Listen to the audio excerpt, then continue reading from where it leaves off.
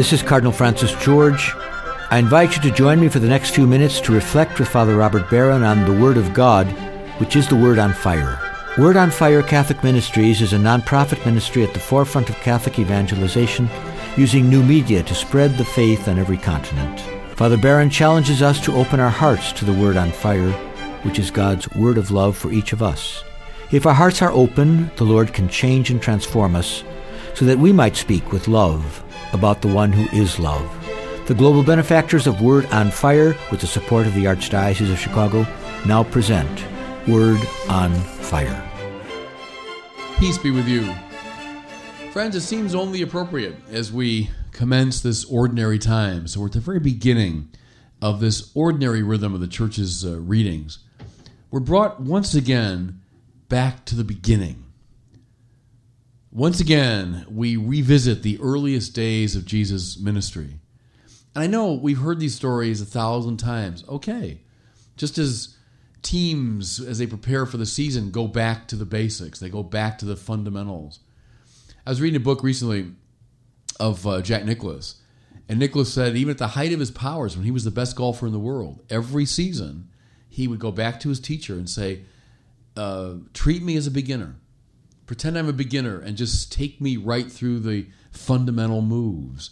Well, something of that goes on in the spiritual order too. The Church brings us back to these basic moves. Well, we know that Jesus had revealed himself by the Jordan, accepting the baptism of John. And then he prepared himself for 40 days and nights in the desert, doing battle even with the devil himself. But then he hears that John had been arrested by Herod Antipas.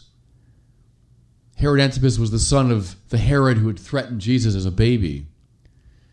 Here's a first insight now, fascinating. One would think that he would move away from this new and dangerous Herod, the one who had imprisoned John. But instead we hear, listen, he headed directly for Herod's territory, for Galilee, the land of Zebulun, the land of Naphtali. He's not running.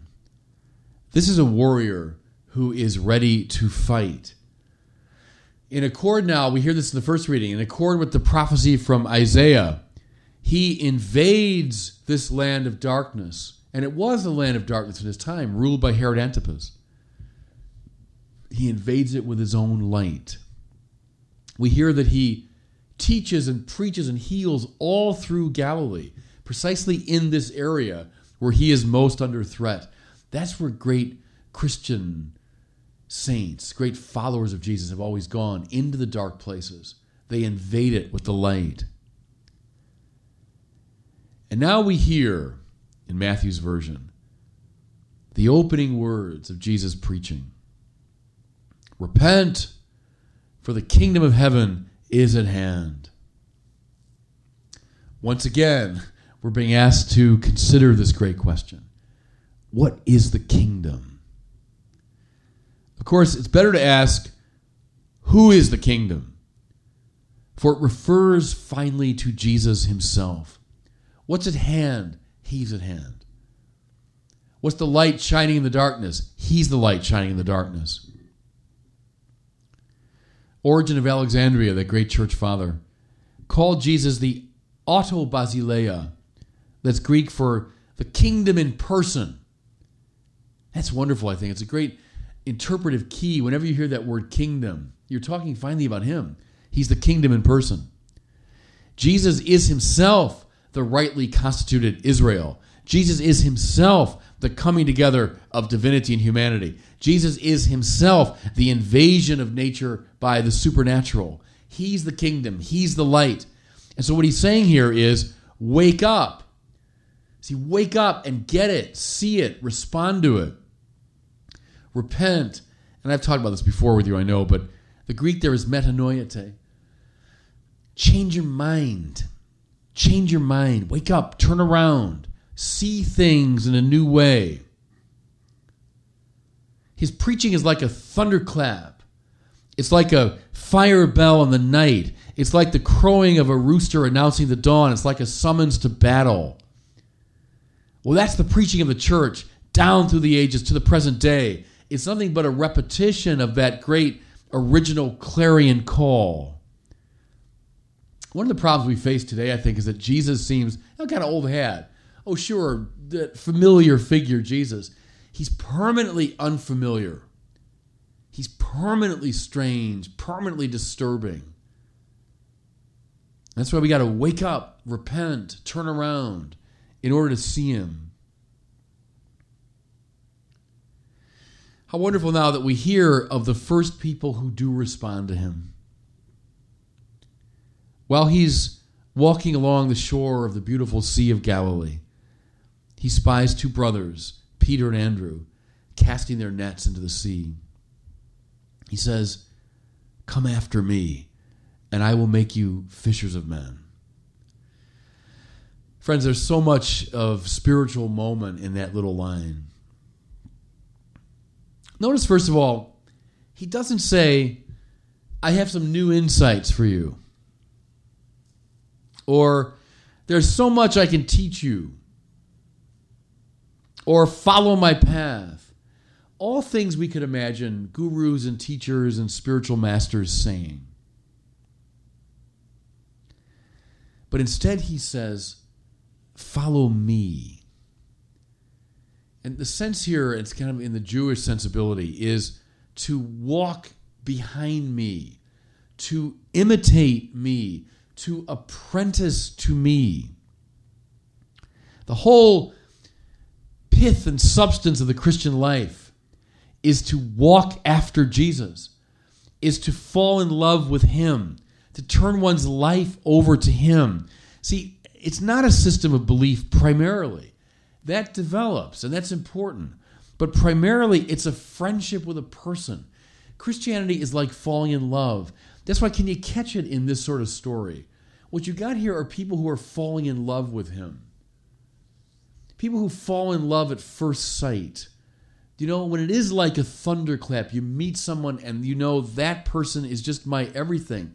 He or she is my life. Do you know? That's what's being described here. And it's very appropriate to the Christian thing. One falls in love with Jesus.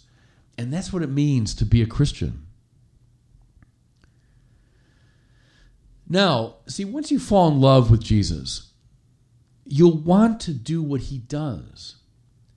It's like the kid coming to the great master to apprentice to him. Well, he watches him, he lives with him, he moves in with him, catches the rhythms of his life, and he wants to do what the master does. That's the whole point of it. And so these first followers, they want to do what he does, namely to fish people out of the darkness. Come, and I will make you fishers of men. See, what's Jesus doing? He's invading that land of Zebulun, land of Naphtali. He's invading that land of Herod Antipas, that land of Galilee, the place of darkness. And he's there to fish people up out of it, to fish them up out of hatred and violence and self-reproach and guilt. And he wants to get them out of that world into his own wonderful light. And so those who fall in love with him are going to feel the call to do the same thing. You know, it's a high paradox. But at the heart of the Christian life is not so much a personal spiritual experience. I'm getting my spirituality worked out, but rather a commitment to mission. We will find our joy, our spiritual purpose, precisely in bringing others to Christ. See, in doing what he does. There's the paradox. It's precisely by forgetting about my own spirituality and doing what he does, trying to bring people to him, that I will in fact be elevated.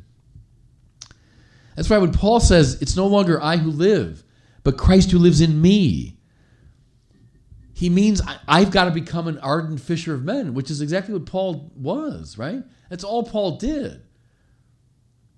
That's because he had fallen in love with Christ. And because Christ was living in him, Paul became conformed to him as a fisher of men.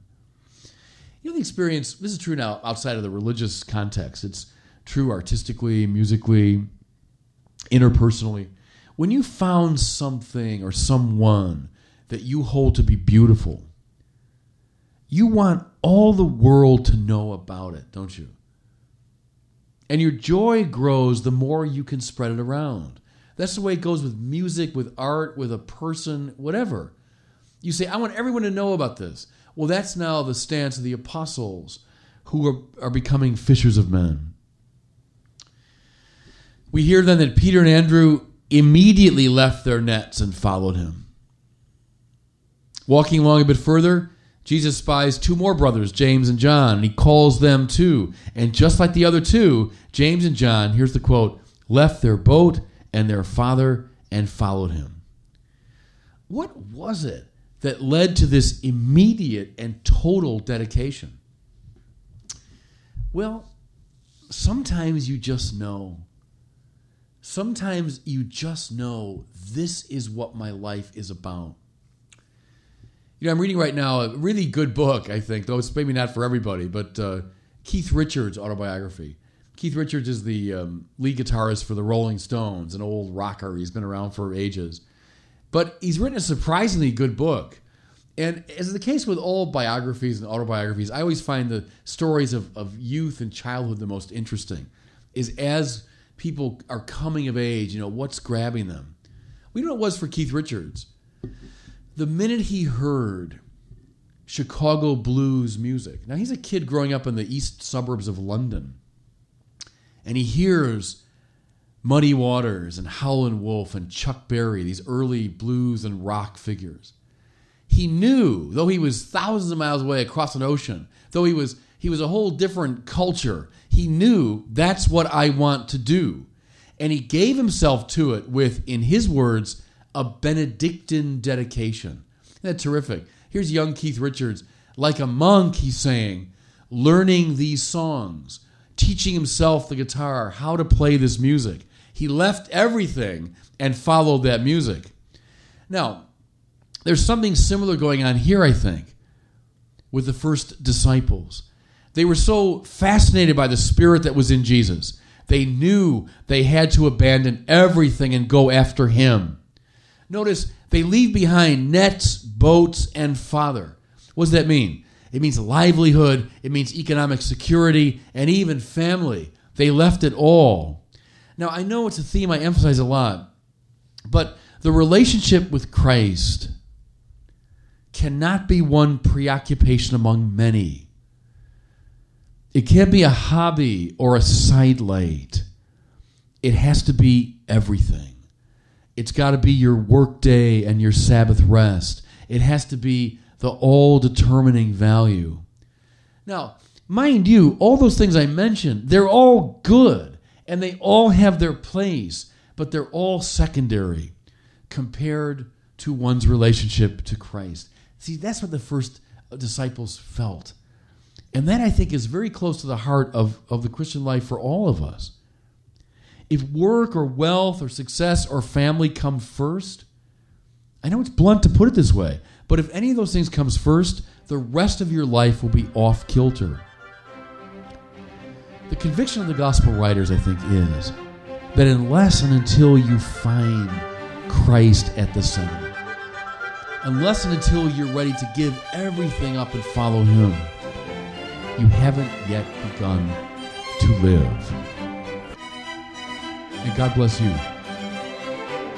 I hope you were moved today by the Word on Fire. I pray that together we might become a people on fire with love for God and neighbor here in Chicago and wherever these words are heard. Until we join Father Barron again next week, I'm Cardinal Francis George, and I pray that God will bless you and those you love. Father Robert Barron is combating the crisis of faith in our culture. Father Barron's expanded website can deepen your faith, give you new insights into scriptures, and help you become a better Christian. Go to wordonfire.org and tap into Father Barron's compelling videos, sermons, articles, and much more. Wordonfire.org. Connect with one of the Catholic Church's best messengers, every day, everywhere.